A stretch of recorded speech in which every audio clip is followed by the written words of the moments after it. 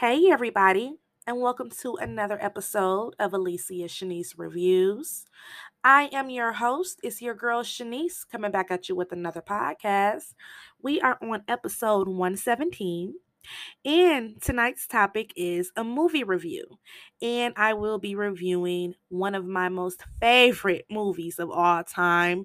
When I did my special episode from my 50th episode of recording, and I did my favorite 50 movies of the 90s, A Bronx Tale came in at number one. It is literally one of my favorite all-time movies. And I have been wanting to do this, so this episode means a lot to me because, like I said, this is one of my favorite movies. It came out in 1993, directed by the great Robert De Niro, who is a legend, and it was starring Robert De Niro and Chaz Palminteri. It boxed office at $17.3 million, and this was actually wrote by Chaz Palminteri, the guy who plays Sonny in the movie. And it also stars Lilo Brancato, who played Calogero, the older version of him, and Francis Capra, who played the younger version of Calogero, the 9-year-old. It has the beautiful Terrell Hicks playing Jane Williams, and the legend, the fucking legend, Joe Pesci. Joe Pesci is an amazing actor. He is one of my favorite actors. I love him in all of his, mobster movies. I love him in Home Alone. Like, Joe Pesci, his acting has a long range. He is amazing. This was a really, really good movie. And when you hear Chaz Palminteri's story of when he wrote it and what he went through, how people kept passing, like, people wanted to do stuff with it, but they had, this they wanted to do and this they wanted to do. And no, this was his baby. This was his project. He knew what he wanted. He wanted to play Sonny, and it was a one-man screenplay that he still does. Like, it inspired me so much that it's one of my favorite movies. And when I first started writing my book, and you guys know I'm still in the process of writing my first novel, I am not done. I had got to a point where I had almost kind of gave up. Sometimes I do that. I get down on myself. And I remember I had went out to my car, and I was just sitting in my car watching YouTube videos, and his interview popped up, and I clicked on it. And he was talking about, the process of what he went through to write this story and to get it to where it became. And, it wasn't an easy process. And that motivated me and inspired me to that same night. I went in my room and just got to writing. And it was just so inspiring. And I remember the first time I watched this movie, I was young. I was like in middle school. And I used to go to church every Sunday just about. If I didn't go with my mom, I went with my grandma. And I remember that Sunday I didn't go, and I was laying in my bed, sleeping in, cut my TV on, scrambling through channels. And I remember, I think it was 28, that was USA Network back in the day on cable. And the beginning caught me. Like, I clicked on it, never had seen it, and it was something about that beginning. And then I'm like, this look interesting. And I was gonna turn, but I kept it on there, and I fell in love ever since. Like, it had me, like, I remember the first time I saw this movie, it was a Sunday morning and I was a kid. And it is one of the greatest movie of all times. It has some of the best gems that you can use and carry on in everyday life. One of my favorite sayings, like everyone else, is like, the saddest thing in life is a waste of talent. I love the saying, nobody cares, because clearly that can go, that can be a deep dive right there. I'll be talking for days. And, it has the lesson in there to be loved or be feared. Like, this movie is so great. When you see a lot of mobster movies, it's great when you get, an approval from guys who were official in the mafia. And I remember I was watching one of Michael Franzese, who was a head in the Colombo family, and he does movie breakdowns as well for mobster movies. And he was saying how this is one of his favorite movies. It is so authentic. So, that was just a little thing about the movie before I get into it. This podcast will be a little lengthy because I do kind of want to review it in full. It's one of my favorite movies. I want to talk about it so you guys have time to, put me on pause. You can go get some wine or your dinner or some popcorn or, tea, whatever you drink. If you got to roll up, hey, no judgment here, whatever, and sit back and enjoy because this one will be a little lengthy. Um, don't forget, you can always follow me on my social media platforms. Alicia Shanice for Facebook, Alicia Shanice Reviews for Instagram, or you can email me at Alicia Shanice Reviews 13 at gmail.com. You can inbox me, email me, or DM me for any reviews or recaps you would like for me to do. I'll recap documentaries, movies, TV shows, or albums. So all you got to do is hit me up. If you give me a couple days, I'll check out your request and I will do my recap. Don't forget, I always have my music playlist public. They are on Spotify. If you type in Shanice Loves, you will see my music playlist. I know if you click on the picture profile, it'll take you to the rest. I've made them all public for you guys to vibe to. So, due to this will be a little lengthy, I'm going to go ahead and jump into the show. So sit back and enjoy. And I hope after you listen to this makes you want to go back and watch A Bronx Tale because literally it is one of my favorite movies. And, not only is it my favorite mafia movie, it's one of my favorite movies of all time. And for my mafia picks, I got some good ones, okay? Right under here would come the Goodfellas and then Casino. And I love the Bugsy Siegel movie. I love it. It came out in 1991. So I got some good mob movies that I love. I love that world. I know we've been talking about the cartels and narcos. Eventually, I'll start doing recaps of the mafia movies and documentaries and all. And I do want to recap the interview between Sammy the Bull and Michael Franzese when they went head to head. I watched half of it. It's really, really good. I want to do a recap on that. I thought it was very interesting. I love listening to Michael Franzese. So, yeah. So, on that note, let's go ahead and get into the show and talk A Bronx Tale.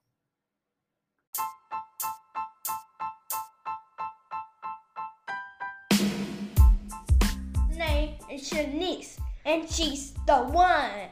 Her name is Shanice, and she's the one.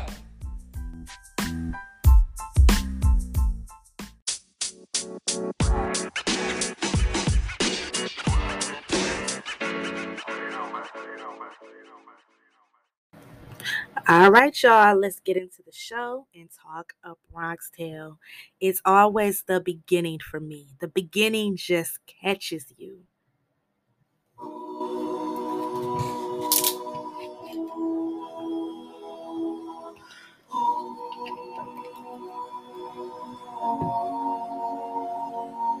On the streets of the Bronx is where I wanna be.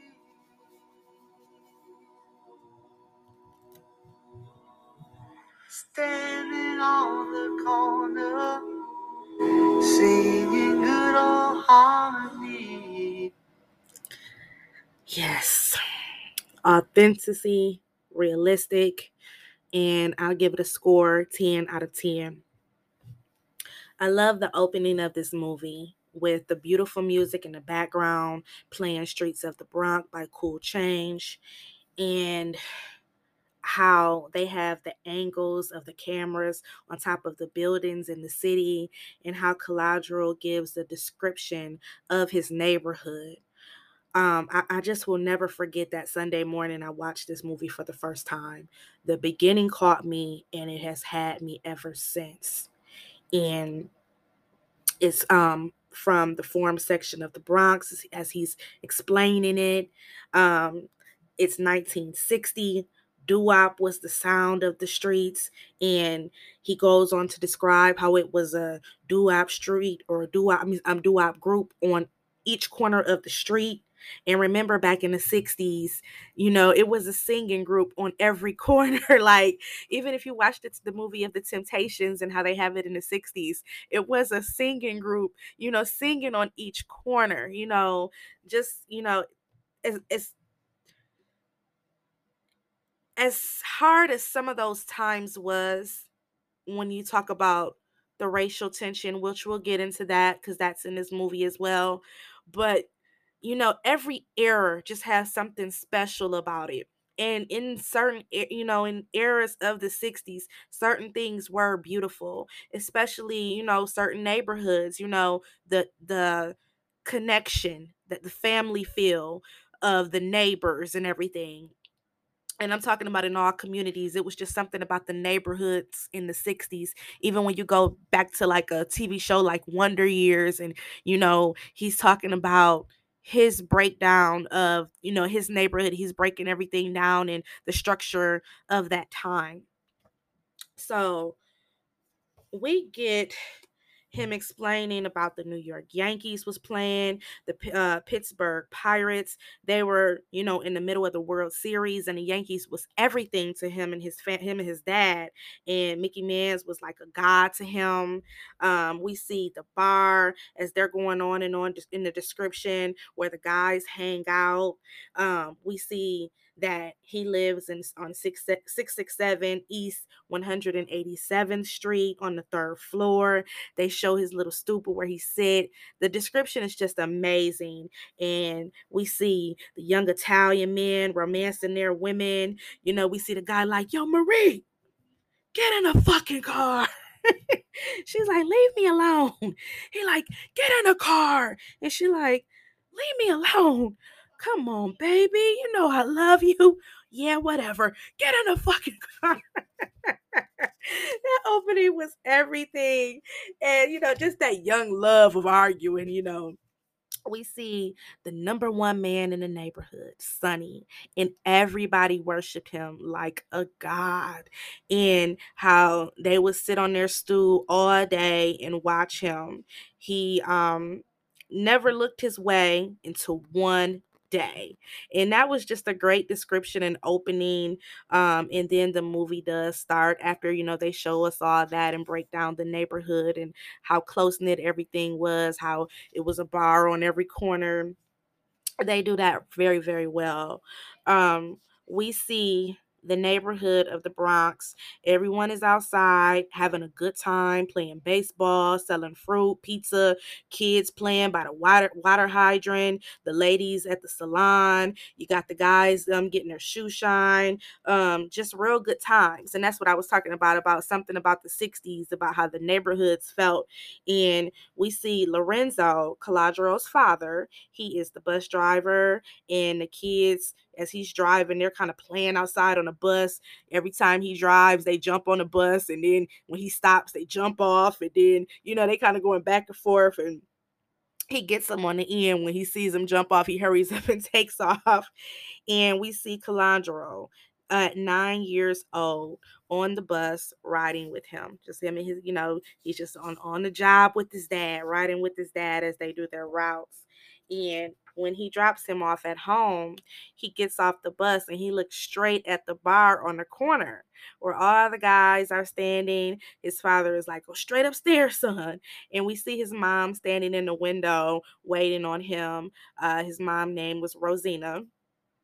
And he goes on to say how they fell in love young at a dance and been in love ever since. And now he's supposed to go straight in the house, right upstairs, but he goes downstairs and out the door, and that leads him right to the bar on the corner. And he just stands there, and we get an introduction of the guys. We see the guys of the crew, which is Tony Toupee, who owned the bar, but it was actually really Sonny's place, and they called him Tony Toupee because he wore the worst toupee, and he sung every time he talked to you, he sung a song. And we meet Eddie Mush, the degenerate gambler, and he had the worst luck ever. Everything he touched turned to mush. And then we meet Jojo the whale. If you stared at him long enough, you would watch him get fatter by the minute. Then you meet Frankie Coffee Cake because his face looked like a coffee cake and he was tough to look at. And then we get introduced to Jimmy Whispers because everything he said was a secret. and that was Sonny's crew, and nobody fucked with them. Um, After we get introduced to the guys, his mom bust him. She straight bust him straight up, like, what are you doing down here? Did your dad say you to come in the house? He like, I was looking for daddy. Mind you, dad just dropped you off and he kept on going to work. Good one, kid. Good one, though. You tried. You tried. So he goes on to describe Sonny and how Sonny had 5 fingers, but he only used 3. We see Caladro mimicking Sonny. You can see like that the neighborhood really looks up to him, and he's God in their neighborhood. So we go and we see later at the dinner table later that day, Caladro, he's sitting there, and as his mom is fixing their plate, he's like, I'm not in the mood for no steak. And Lorenzo like, do you know how many days I had to drive the bus for you to eat steak? He like, 7. He like, how did you know? I counted. So you just get like this nice family moment with the mom and father and young Caladro. And you know, he asked him like, were you by the bar today? And he like, no, I wasn't by the bar. He like, oh, your mom told me she caught you by the bar. And she like, tell the truth. And he like, I was by the bar. And young Caladro is like, well, I took a shot. And his dad is like, hey, what do you want me to do? He took a shot. But, you know, Lorenzo tells him, like, stay away from the bar. When you get older, you will understand. And we hear that a lot in this movie. It's a lot of gems throughout this whole movie. When you get older, you'll understand. And we see early on in the movie what kind of man Lorenzo is. He's a hardworking family man, straight, narrow guy. And he surprises him with tickets to the Yankee game. So he's excited. And, mom kind of just gives him that look like he's spoiling his child. But we see, they're just a straight, narrow family. His dad is a good man, drives a bus, family man, takes care of home. His mom is like the housewife. So we get that family dynamic early in the movie. And as we go on, we meet different people, and we meet Phil the peddler next, who calls everybody Mary. And we meet Caladro, his little crew of friends who love to break Phil's balls. They always messing with him, trying to steal his fruit off of his buggy and everything. We meet Slick. They call him Slick because of his hair. And we meet Crazy Mario because he was crazy. So we see they bad. They badass taking fruit from off the cart, running, feel upset, yelling at them, calling them a bunch of Marys. And it shows the boys running back to the stool, and they're kind of just like mimicking Sonny and his crew. And we see the bus pulls up, and we see racism early in this movie. Um, we see racism all through this movie. We see it early, and when the bus stops in front of the house, as soon as they see the 2 young black boys looking out the window, they go to talking shit, basically. And, Slick is like, these niggas got some balls coming through our neighborhood. Caladro is the opposite. He's used to riding the bus with his father, seeing a whole demographic of people. And his father is not like that. And Caladro was like, they don't live here, they're just passing through. So Slick is like, well, how the fuck do you know? Caladro was like, well, my father told me. And he like, well, my father told me that's how it starts. And we see early on how your upbringing can have an outcome on the way how you look at everything. So we see Slick talking from the way how he learned from his father, and we see Caladro is the complete opposite from the way he learned from his father. And the other boys, they started chasing the bus, throwing shit at it.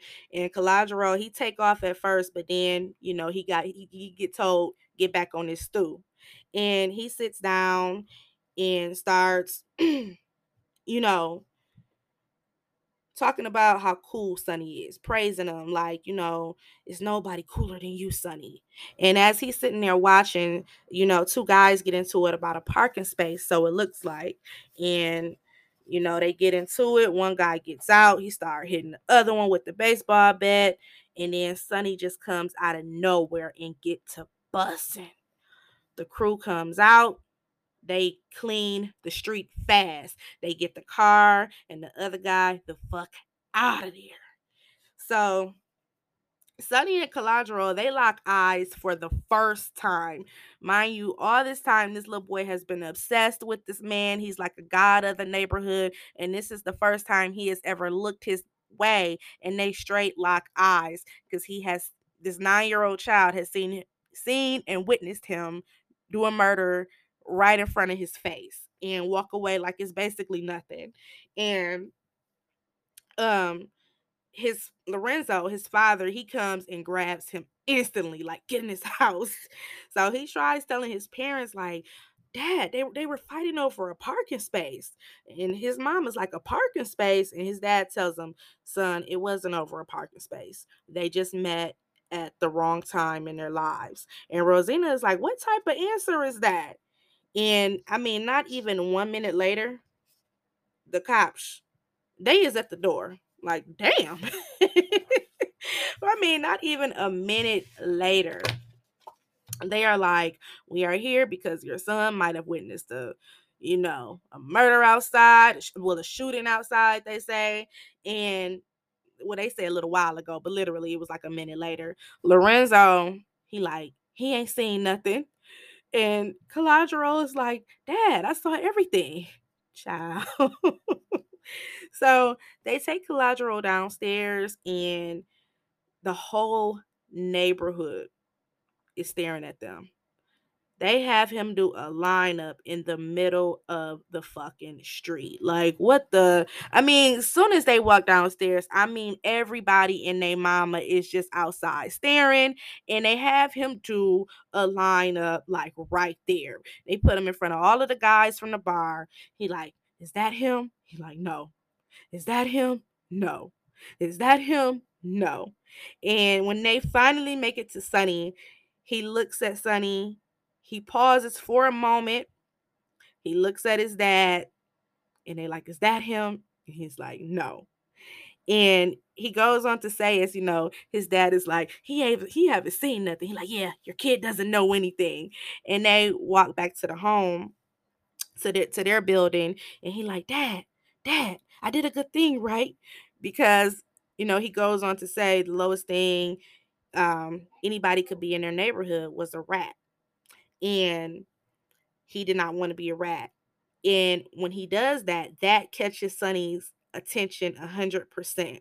Caladro is so happy. He just keeps going on saying, Dad, I didn't rat. I did a good job. I did a good job. We fooled him, Dad. We fooled him. And his dad is like, yeah, son, you did a good thing for a bad man. And when you get older, you will understand. And we hear that throughout this whole movie. And at 9 years old, he didn't understand that. So when Lorenzo comes in his room to check on him tonight, he assures him, like, you did do the right thing. And we see the next day, Lorenzo and Calandro, they're on the bus, they're listening to jazz. I love their father and son relationship and how he was structuring his son to be a man, work hard, morals, talking about their love for baseball. You just see a loving father and son relationship, like a real father. And I loved it that. And he goes on to tell him, like, the saddest thing in life is a waste of talent. One of the many gems we hear in this movie, wasted talent. That is so, like I said, you hear gems in this movie that you can take on for your everyday life.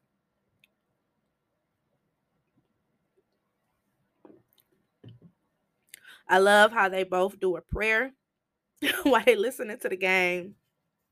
And when they make it back to the neighborhood, and Calandro gets off the bus, Jimmy whispers, Sonny's right hand man, jumps up to offer Lorenzo a job.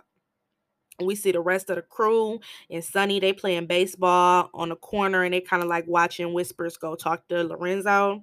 And he offers him a job, $150 a week, which was really good money in the 60s. And all he has to do is drop off numbers. And Lorenzo, he respectfully declines due to not wanting to get involved with them. He has a city job, and if he gets caught, it's a wrap. So he doesn't do it disrespectful or tasteful. He he respectfully declines. And even when Jimmy Whispers just tells him, like, well, will you just think about it? And he's like, no, I'm not gonna do it. You can tell he's mad, and he's upset, disappointed, like you're saying no to Sonny. And later on at night, when him and his wife are on the porch that night and they're kind of like talking, he tells her, like, um they offered me a job. And then she's like, what did you say? And he like, nah, you get involved with those guys.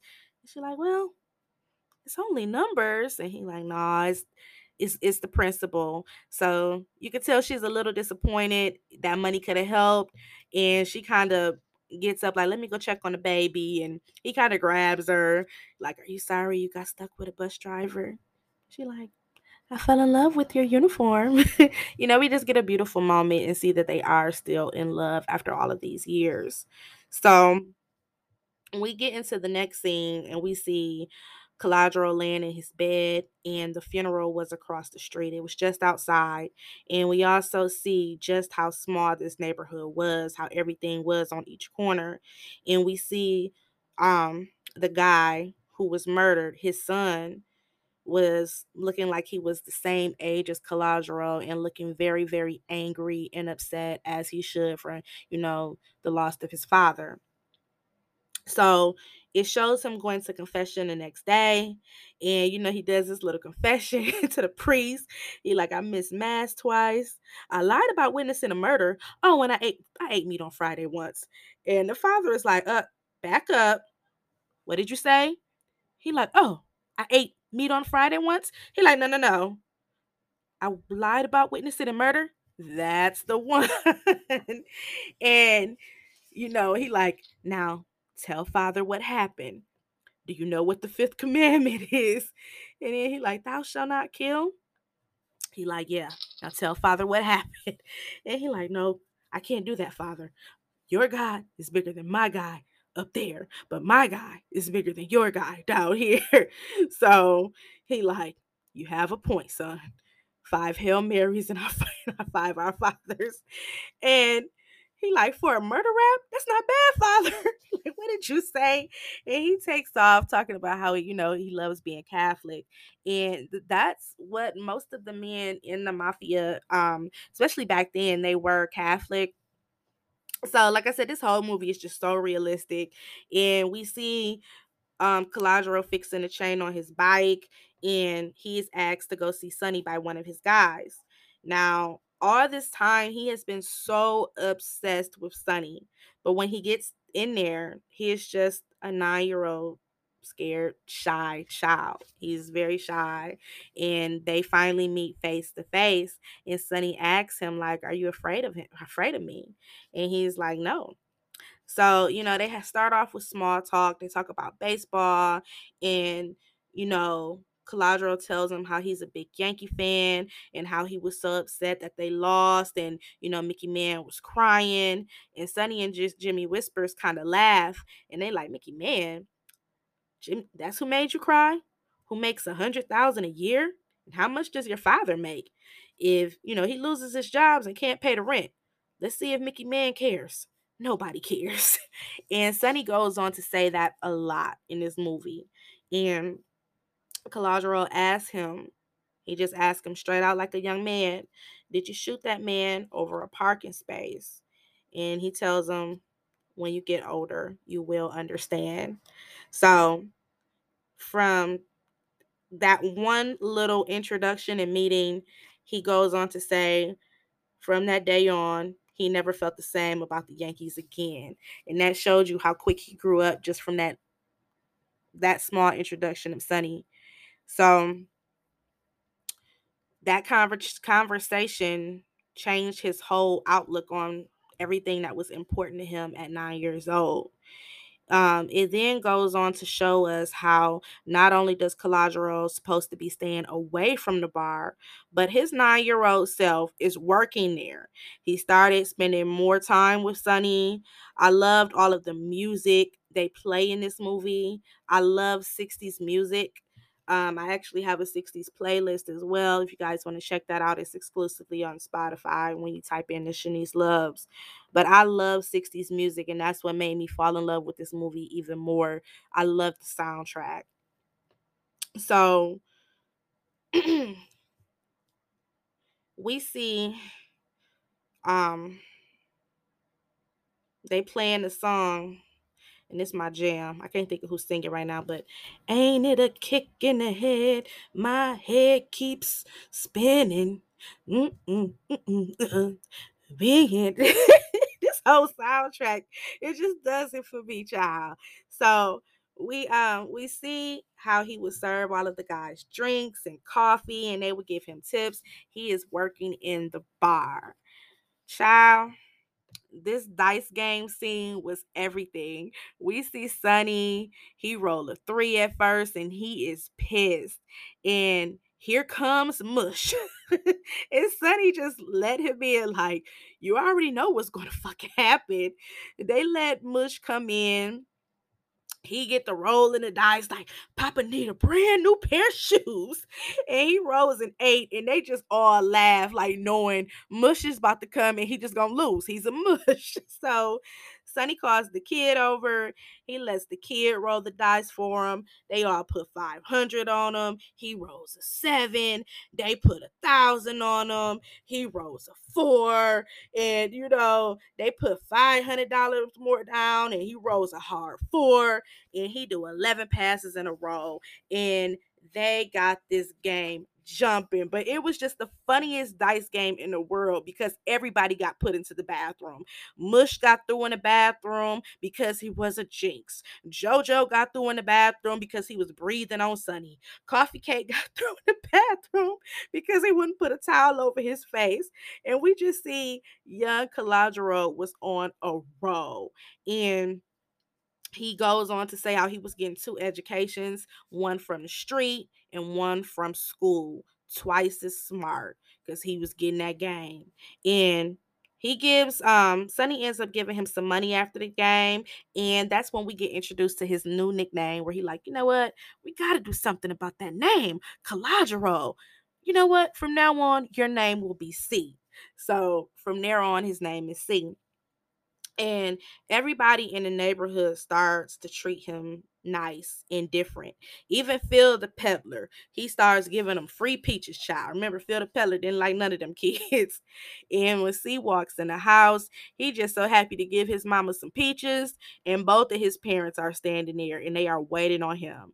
They done found $600 in his room, and his dad is like, look, son, tell me everything and I won't get upset. Yeah, right. We all remember that saying from our parents. Even I do it now with my daughter. And, he like, crap games. He like, crap games. He like, I thought you weren't gonna get mad, Pops. I lie. And Lorenzo is like, this money is going back. And his wife is like, hold on, wait a minute. We already got it here. And Lorenzo storms to the bar with C and gives the money back to Sonny. Sonny is like, I didn't give you the money. I gave it to him. He earned it. He worked for it. And, you know, Lorenzo is not happy about that. They kind of go back and forth. And Sonny is like, you know what? I'm not going to do this in front of him. See, go outside. And Lorenzo was like, hold on. I would tell my own son to go outside. Caladro, go outside. So the two men end up having words after C goes out. And Lorenzo, he leaves out pissed because that is his son, and he can see the change in his attitude already just from starting to be around this crew. And even throughout his own baseball cards that he worshiped and has he like, my son has a bigger bank account than me. And he like, well, shit, I offered you a job. You turned it down. So when they leave, C is upset. He's a child about his money. He yells at Lorenzo and he gets slapped because, he kind of gets smart. And he is like, the working man is a sucker. And Lorenzo is like, no, no, you got it all wrong, son. The working man is the tough guy. They don't love him, they fear him. And there is a difference. So you will understand that when you get older. And, he kind of picks him up and gives him a hug. And he tells him, like, I'm sorry I hit you. I was upset. And we see 8 years pass. And from that moment when he got into that altercation with Sonny, Lorenzo and Sonny never spoke again. And 8 years passed, and as Collateral grew, Sonny grew in power, and they were friends. And that was the first part. And then we go to uh 1968 when we get a 17-year-old Collateral. So we go to Attica Racetrack, 1968. And so much has changed. C is now 17, and the Yankees is in the last place. And his once loved team, he could not give a shit. Everything has changed, but the neighborhood is still the same. The crew and Young C is all happy. They're at the racetrack.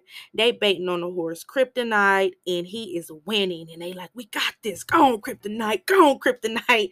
And, you know, here comes Eddie the Mush.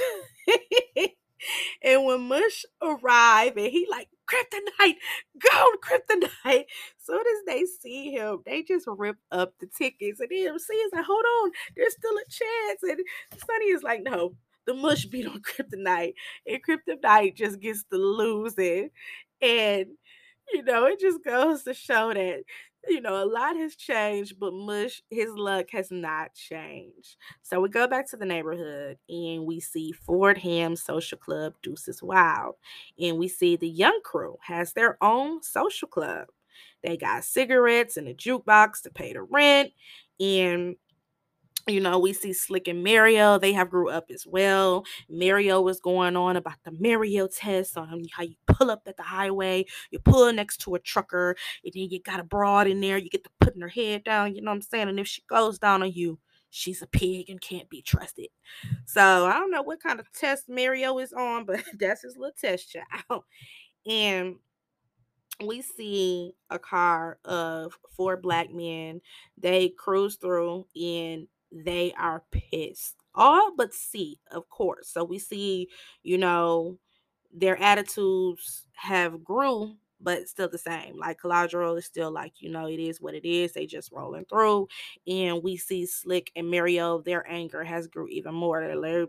They pissed off about the blacks rolling through their neighborhood. Okay. So, like I said, this was the 60s, and this was this movie is realistic. This is what happened.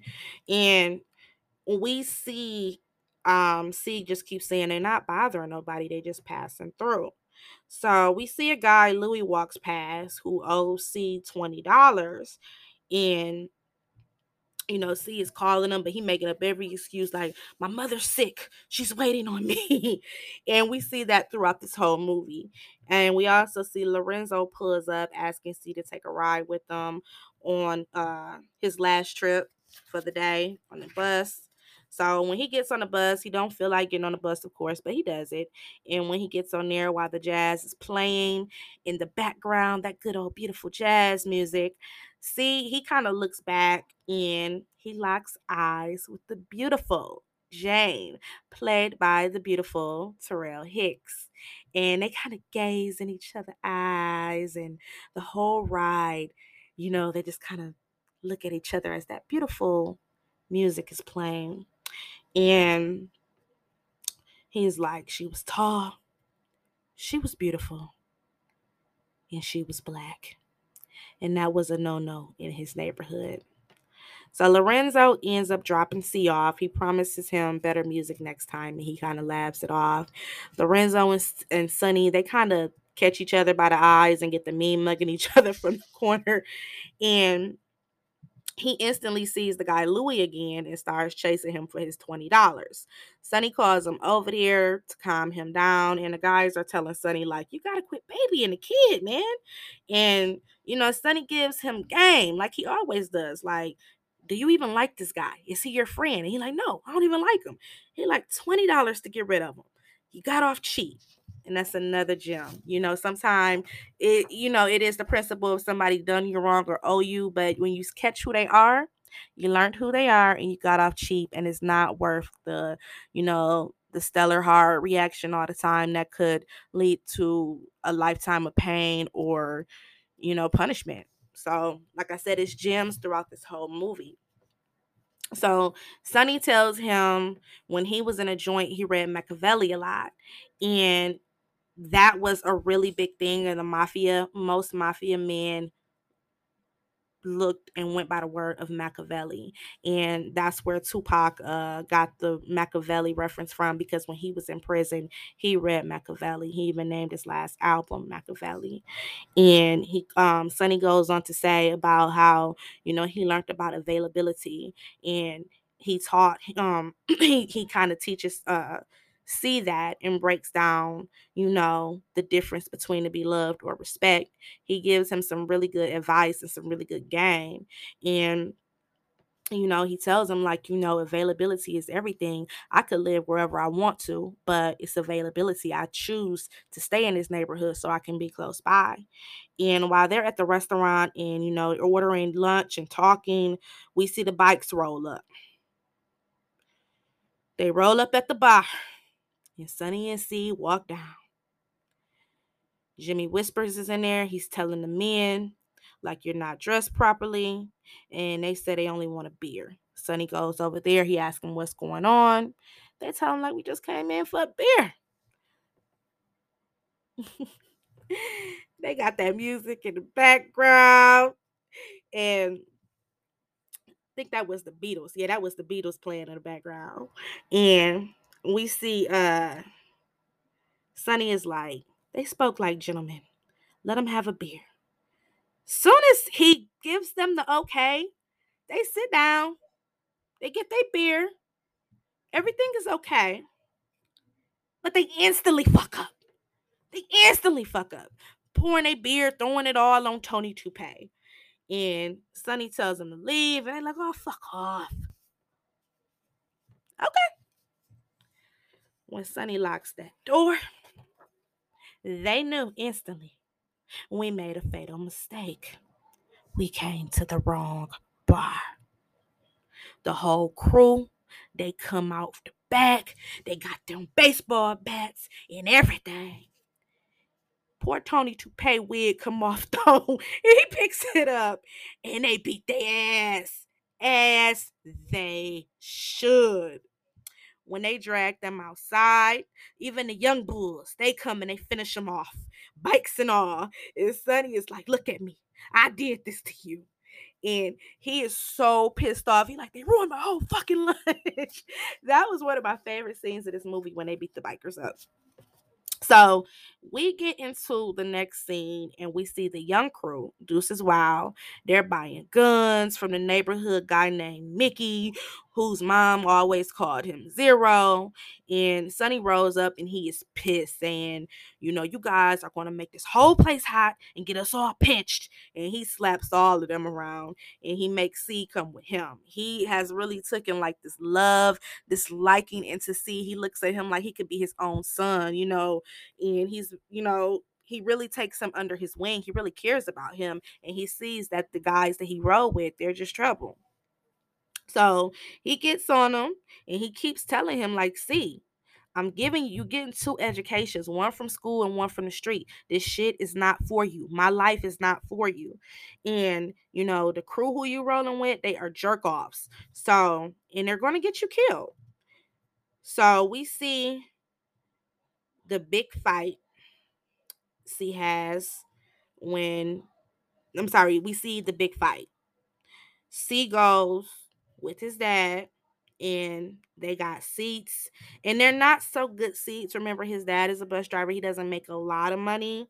So he doesn't have the best seats. You would call those nosebleed seats. And Sonny is there, him and his crew, they're front side. Sonny is even hugging the fighter. And He shows generosity, but Lorenzo says no. They invite them both down there. And, C is like, Dad, he's trying to be your friend. He's invited us down there and he's hurt. He's like, I'll pay good money to spend some time with you. And I might can't afford their seats, but you want to run down there the first chance you get. And he's more hurt by that. He can't even impress his son with the little he has because he has been exposed to this lifestyle. So, I felt where his father was coming from as well. And he's like caught in the two worlds trying to please two men. He wants to be a dad's son as well, but then he also wants to be Sonny's boy as well. So after that, we go into the next scene and we go to their high school, and C is with his friends and he notices Jane, and she is with her friends. They lock eyes and he kind of watches her from afar, and when he sees her alone, he approaches her. And he's like, "You go to school here?" And she like, "I'm Jane. I seen you on a bus. I'm Calogero." And she's like, "What kind of name is that?" He like, "It's Sicily." "Well, Sicilian. I'm Italian." And she like, "I like Italians." So, you know, he offers to walk her home, even though she lives off Webster Ave. She gives his hat some swag, and they make a movie date. We get a real cute scene. He walks her home all the way until about a block away from where she lives, and we see the brothers out there. They ain't buying it. The brothers ain't buying it. And this is the 60s, and it's still a big racial divide. So he watches her walk away until the brothers come and they throw a bottle, and he takes off running. Now, over in Calagero's neighborhood, some of the young black boys, are riding their bikes. They're passing through, and they ride past the social club of the young boys, and they get to beating them down. Now, Calagero, he's back over there in his neighborhood now. When he runs over there, and he just kind of stands over one of the guys, like, "Look, just stay down. I don't want to hurt you." And we got everybody in the neighborhood. They're in the windows or whatever, like 5-0 coming, 5-0 coming. And Caladro is trying to get Slick off of him. He like, "They already caught the police. Chill out, you're gonna kill him." And he like, "I wanna kill him." Damn. What he do to you?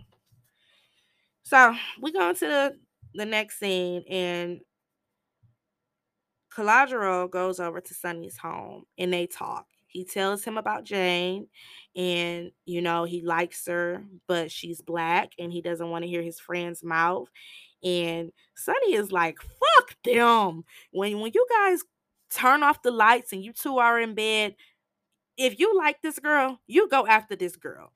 Those kids who you care so much about their opinions, they gonna end up dead or in jail." So he tells him, you know, you only get 3 great ones. And he teaches him about the very, very, very, very, very famous door test. And if she don't pass, dump her. She's a selfish broad, dump her.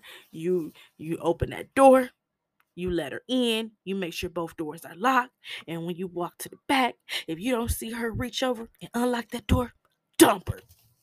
So um he like dumper, he like dumper.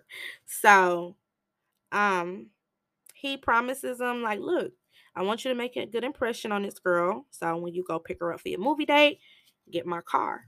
And he like, "You don't let nobody get your car, Sonny." He like, "No, you get my car." So when he goes to his dad for the same hypothetical advice, he doesn't come out and say it, but he goes to him for advice, but acts like it's for somebody else. And his dad, he has a different approach. He doesn't, think of himself as racist, but he just feels like, people should marry their own. And to be fair, I'm black. I'm, African American, very proud black woman. And I don't think that's racist in my opinion. You know what I'm saying? Some people just want to marry within their own. If that's how you feel, I'm not going to say his father Lorenzo was racist in this movie. And that's just my opinion. In life, you're entitled to your own opinion.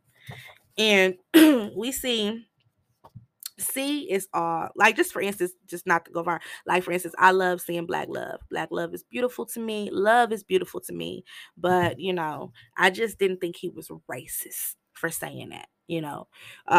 Certain conversations have gotten so uncomfortable to have, and sometimes everything is just not so black and white, if that makes sense. But let's get back to the movie. Y'all. So we see C is all excited for his date. He got the door ready for the door test. And when Jane arrives, she is pissed. She has brought her brother, and she tells him, like, look, my brother got beat up in your neighborhood yesterday. He came with me, and he said you was there. And he like, I wasn't there. I don't know what you're talking about. And when Willie gets out the car, child, Willie like, that was him. That was him. And see, like, you're lying. I tried to help you. And Jane like, oh, so you was there. And he like, I tried to help you, you fucking nigger. What you say? Huh? You what? Huh? Nick? What you say? And Willie is like, see. And they get in their car. They dipped off. Caladro drives back home. He's upset. He drops Sonny car off. Sonny like, what happened? Did you go on a date? You back quick? And while he's pulling up, his dad sees him from the window driving Sonny's car. And he like, I don't want to talk about it. Just there go your keys. So Sonny and his crew, they leave in Sonny's car. And when C gets back home, him and his father argue about him driving Sonny's car. He takes a lot of that frustration out on his father. He tells him that, the working man is a sucker again, and he goes to tell him like, look, you call that man your friend, but he don't trust anybody. If you fuck up, he will kill you. And see, he gets disrespectful, even says something about his grandfather, and he storms out the house. So as he walks to the social club, he see that the brothers, they done came back, and they didn't got payback, so they done threw some eggs at their door. And Sonny rolls up, and as he's rolling up, Caladro's friends take off because he had already told them to stay away from C. And Sonny, he like, what the fuck did you do to my car? And he like, was there even a Jane? And he gets to him and C up for the first time ever. This is his only time even raising his voice, and he him up. And he tells him like, something was on his engine. And Caladro starts crying like, you've been like a father to me. Why would I ever do anything to you? And he kind of snaps out of it and lets him go. But Lorenzo comes chasing down, and he's like, what did you do to my son? And they kind of punch Lorenzo. I feel bad for Lorenzo. And he like, mind your fucking business. And that's the first time that they've even spoken in all of these years. So see, he hops in a car with his crew. They got cocktails, guns, and shit as they are headed to the black neighborhood for their payback. And we see Caladro is contemplating in his head. He kind of like going back and forth, thinking like he wants out of this car. He keeps hearing Sonny's voice. He keeps hearing his father Lorenzo's voice. And Sonny pulls up and makes him get out the car. He slaps their ass around like, I told y'all to stay away from this kid. And he saved his life. And when he gets in the car with Sonny, they talk. And, he like, you really don't trust me? You mean you tell me you don't trust anybody? And he had to let him know, like, look, not trusting anyone is the only way I can live. And he like, that won't be me. That won't be me. And when they make it back to the bar, they tell him that a young lady, which is Jane, has just left from looking for him. So he like, look, I told you. So he takes off and catches up with Jane. She tells them about her brother lied and he was just upset. And, they kind of apologize to each other. And as they're talking, we see neighbors, it's the 60s. So they're standing out the damn window watching and everything. And he get to cussing their ass out. And they make up and we get a beautiful kiss. And Jane like, that's not a kiss. This is a kiss. And she shows him what a kiss really is. So that was just a beautiful scene. When I watched it, I was like, you better get your man, girl. They were so cute together. So we see they both apologize. He remembers what his crew was on their way to do as she mentions her brother, and he like, oh shit, your brother. And he like, give me your keys, give me your keys. And as they're hopping in the car, he he has time to stop and look, and she passes the test. She reaches over, she unlocks that door, and he is like, yes. He's so excited, like, I knew you was the great one, was one of the great ones. And she like, a great one? And he like, oh, it's an Italian thing. So we see um they head there, and we remember we remember the guys were on their way to the neighborhood. They had the cocktails. Um, and they get there, and this was a very sad scene. Very, very, very sad scene.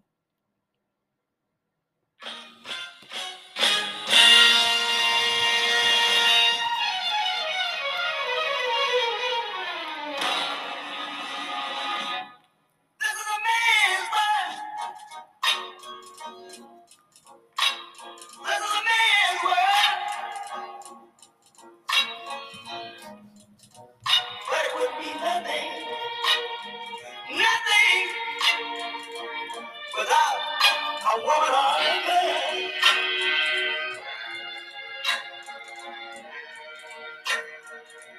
You see, They got that James Brown playing in the background, and we get the showdown as they start throwing cocktails in the buildings. One of the brothers sees one still on the ground. He throws it back and lands in a car. We see the boys going crazy as they're catching on fire. The car blows up. And that was the end of their story. Jane and C, they arrive, and they see all of the fires and all of their bodies laid there burnt up. The neighborhood is going off on C. Hell, they even going off on Jane. You hear somebody in the background saying, fuck that bitch too. This was a very, very sad scene. Got the saxophone music playing in the background at this time. It's very deep. It's very sad. It's very deep rooted. And it was the 60s. And see, he just has an epiphany, and he thinks like, I was in this car. Sonny saved my life. And when he's thinking, he like, I gotta go. And he runs back. And when he makes it to the bar, he is so excited to see Sonny. And the bar is jumping. And Sonny is so happy. He like, let my boy through. Let my boy through. And everybody's so happy. And C just happens to notice a face. And he noticed one guy out of that crowd. And he is the only guy not smiling. And he comes right behind Sonny and shoots him in the head. Ooh, I hated that scene because I loved it, Sonny. I loved it, Sonny. And we find out that the guy who killed Sonny was the guy who Sonny killed 8 years ago. It was his son. It was the same young boy that we saw at the funeral all them years ago. And when we go into the next scene, we go straight to the funeral, and we see nothing but gangsters there. And it is just like Sonny said it would be. Nobody cares. So C stays there the longest. He's paying his respects. He's thanking him for saving his life. And we meet the man from 8 years ago who was inside the car getting his head beat with the baseball bat. And his name is Carmite, aka Joe Pesci the Great. I love me some Joe Pesci, baby. And he asks him, you know, he finally asked that question to the person who was, involved. Was that fight really over a parking space? And he tells him no. So he tells him, if you need anything, I'll be in town for a while running things. I mean, anything. I'm here. Lorenzo arrives to pay his respect, and he's, says his piece to Sonny. He thanks him as well for saving C's life. And he is like, may God have mercy on your soul. C says his goodbyes, and he tells Sonny, like, nobody cares, huh? You were wrong about that, Sonny. And he kind of kisses him on the forehead, and he like wasted talent. And for the first time in the movie ever, his dad calls him C, because remember, he always said, I gave you the name Caladro, that's your name. And he's like, let's go home, C. And it's just so deep, you know what I'm saying? It's so beautiful. Like, out of all that time, he finally called him C.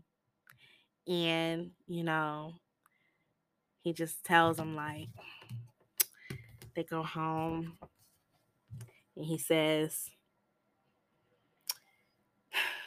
well, it ends with, you can ask anybody from my neighborhood, and they will just tell you this was just another Bronx tale.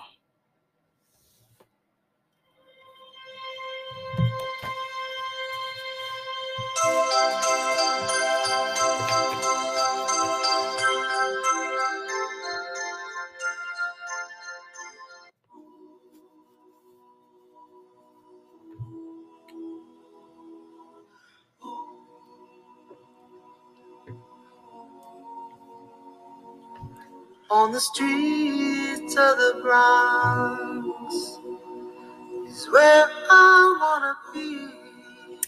And that was my recap of the movie A Bronx Tale from 1993, which is my all-time favorite movie. It was written by Chaz Palminteri. He wrote it on his own. His story is so inspiring to me as writing my first novel. And in my head, if I write my first book and get it published like I'm praying, I do, it's going to mean the world to me, guys. And my plan is I want to write 3 books.